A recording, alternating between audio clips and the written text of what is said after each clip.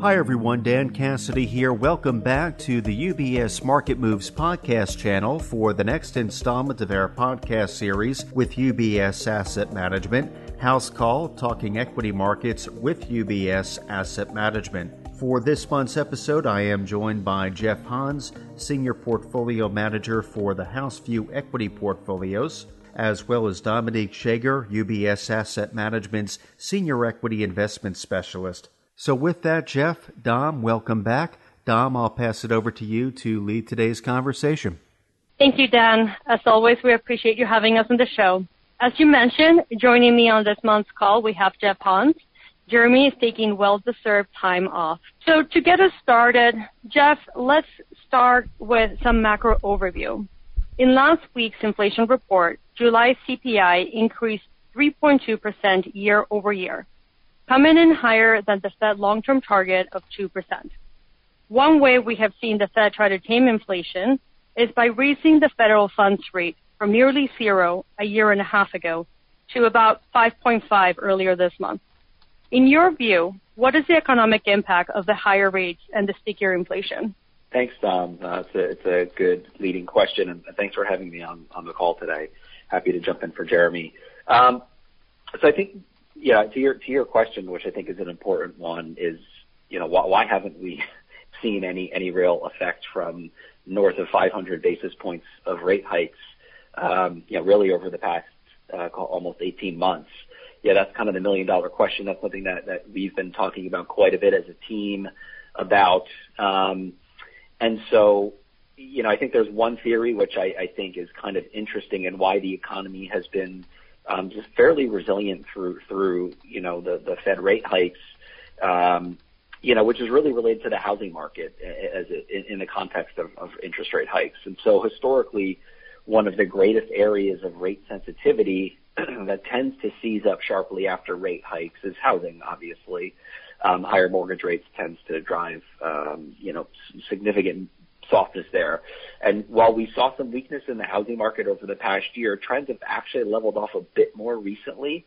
And so I think there's some uniqueness of this housing market that's somewhat of a key factor behind that. When you look at housing supply, most of it's owned by adults 55 and up, and a large chunk of these folks refied back in 20 and 21 at historically low rates. And so these are people that really don't want to list their homes for sale. So you've got a really tight inventory today in the housing market.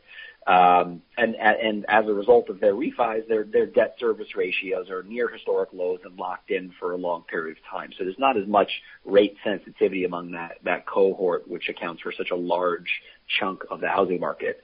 The other part as to why I think the economy has held up, and you sort of alluded to this in your question, is the fact that CPI or inflation has really been moderating from its peak over the past year. CPI topped out at about 9% last June, and to your point, it registered around 3% in July. The core number is closer to 4%.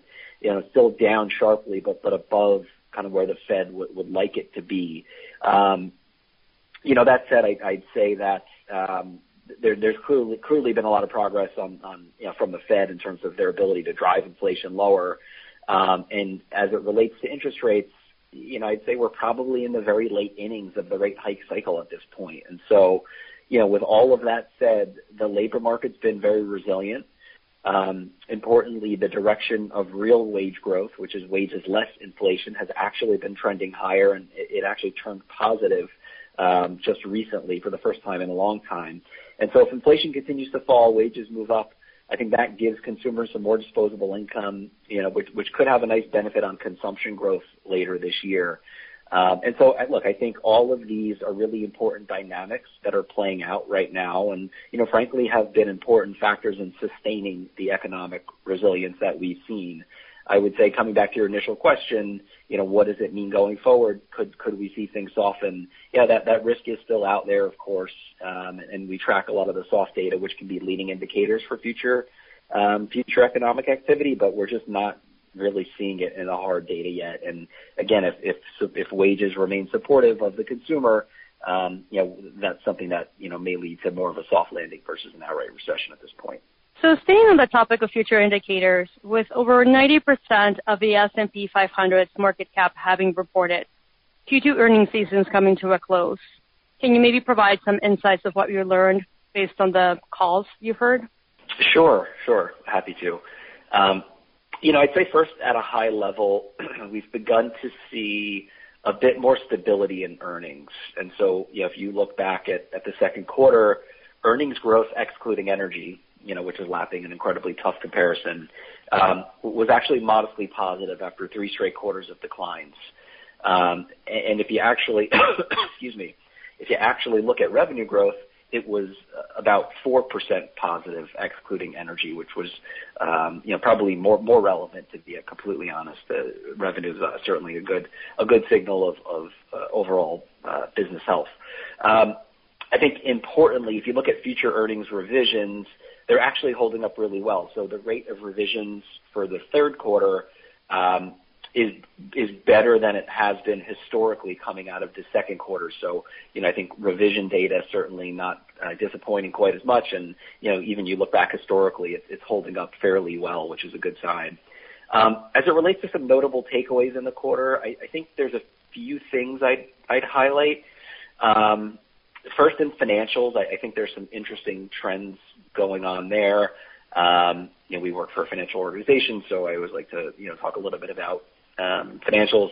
Companies like JP Morgan commented that they're probably over-earning a bit on net interest income and credit.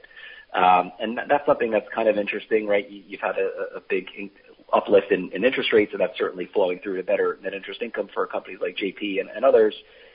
Jamie Dimon, their CEO, commented that the likelihood of sustainability there is probably low.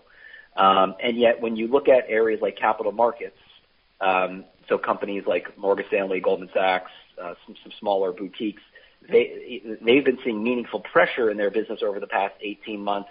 They all noted that they're starting to see some green shoots in their M&A and IB businesses. And so, when you think about financial markets broadly, banks having over-earned and arguably some of the brokerage or investment bank firms having under-earned, we could be close to somewhat of a turning point in each of those segments within financial. So still early there, but that's something that we're watching closely.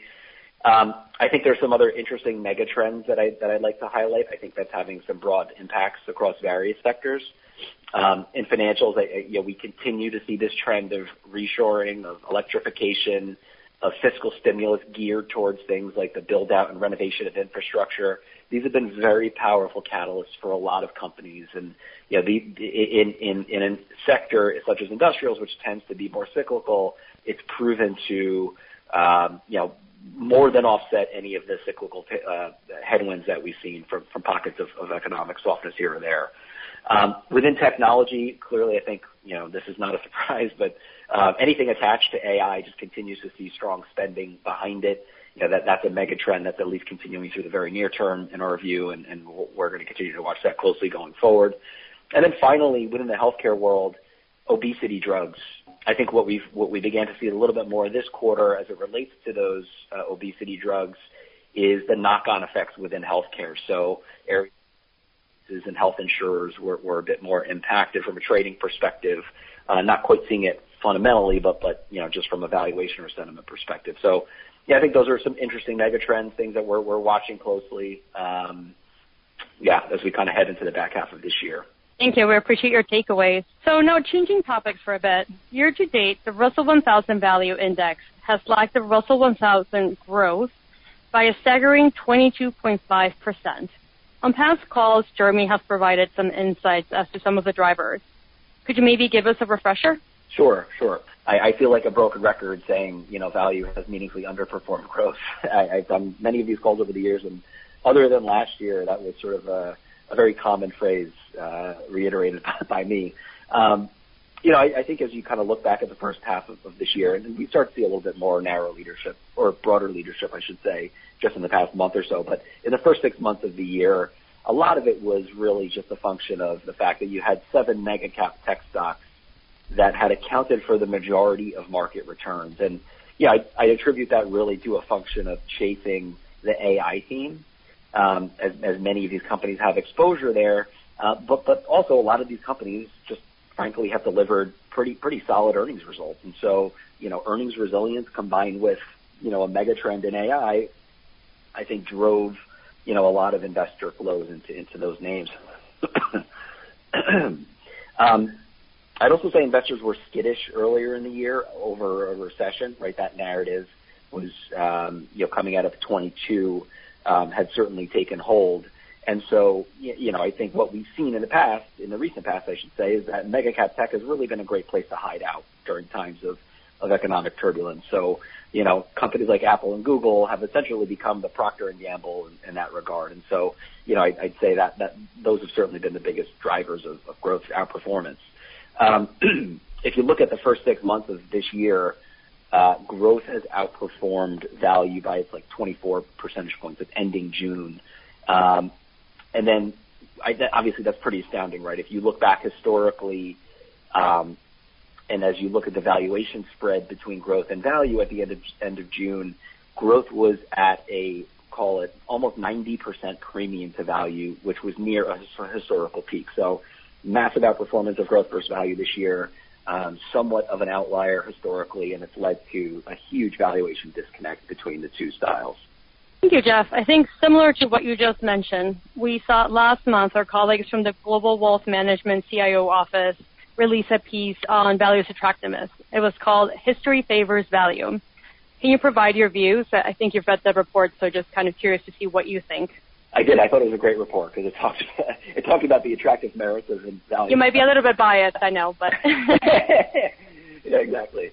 And so, look, even though I run a value portfolio, by the way, I certainly am pretty open and agnostic stylistically. In fact, I was sort of raised in this industry as more of a GARPy quality investor. That tends to be my bread and butter. But that's running a value portfolio. You certainly have to, respect, the factors that impact performance here.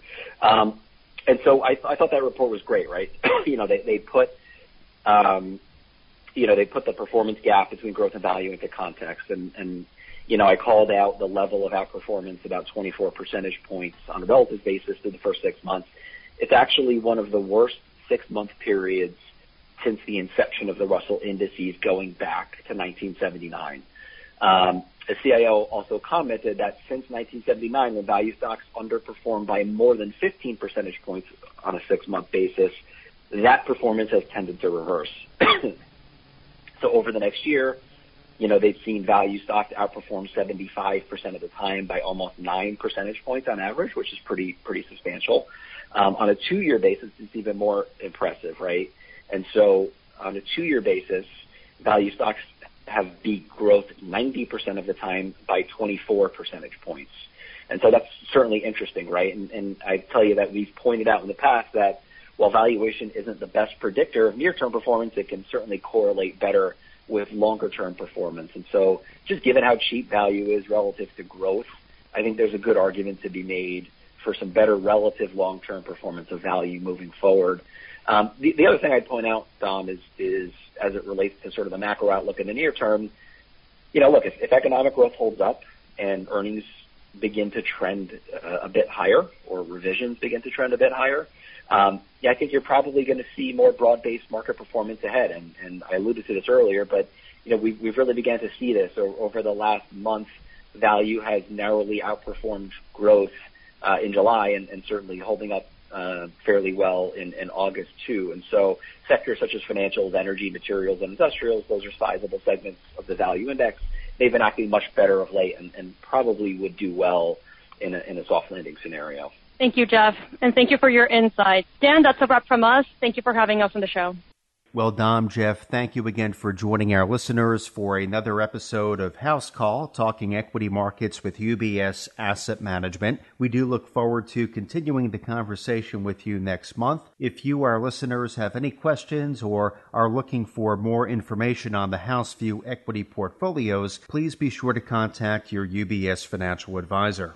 This podcast is presented for informational purposes only and should not be relied upon as investment advice or the basis for making any investment decisions. It does not constitute an offer to sell or a solicitation of an offer to buy any specific product or service. UBS does not provide legal or tax advice, and we would recommend listeners to obtain appropriate independent professional advice. Some of the views and opinions expressed may not be those of UBS Group AG or its affiliates. UBS Financial Services Inc. offers investment advisory services in its capacity as an SEC-registered investment advisor and brokerage services in its capacity as an SEC-registered broker-dealer. These services are separate and distinct, differ in material ways, and are governed by different laws and separate arrangements. It is important that you understand the ways in which we conduct business and that you carefully read the agreements and disclosures that we provide about the products or services we offer. For more information, please review Client Relationship Summary provided at ubs.com/relationship summary. UBS Financial Services Inc. is a subsidiary of UBS Group AG and is a member of FINRA and SIPC.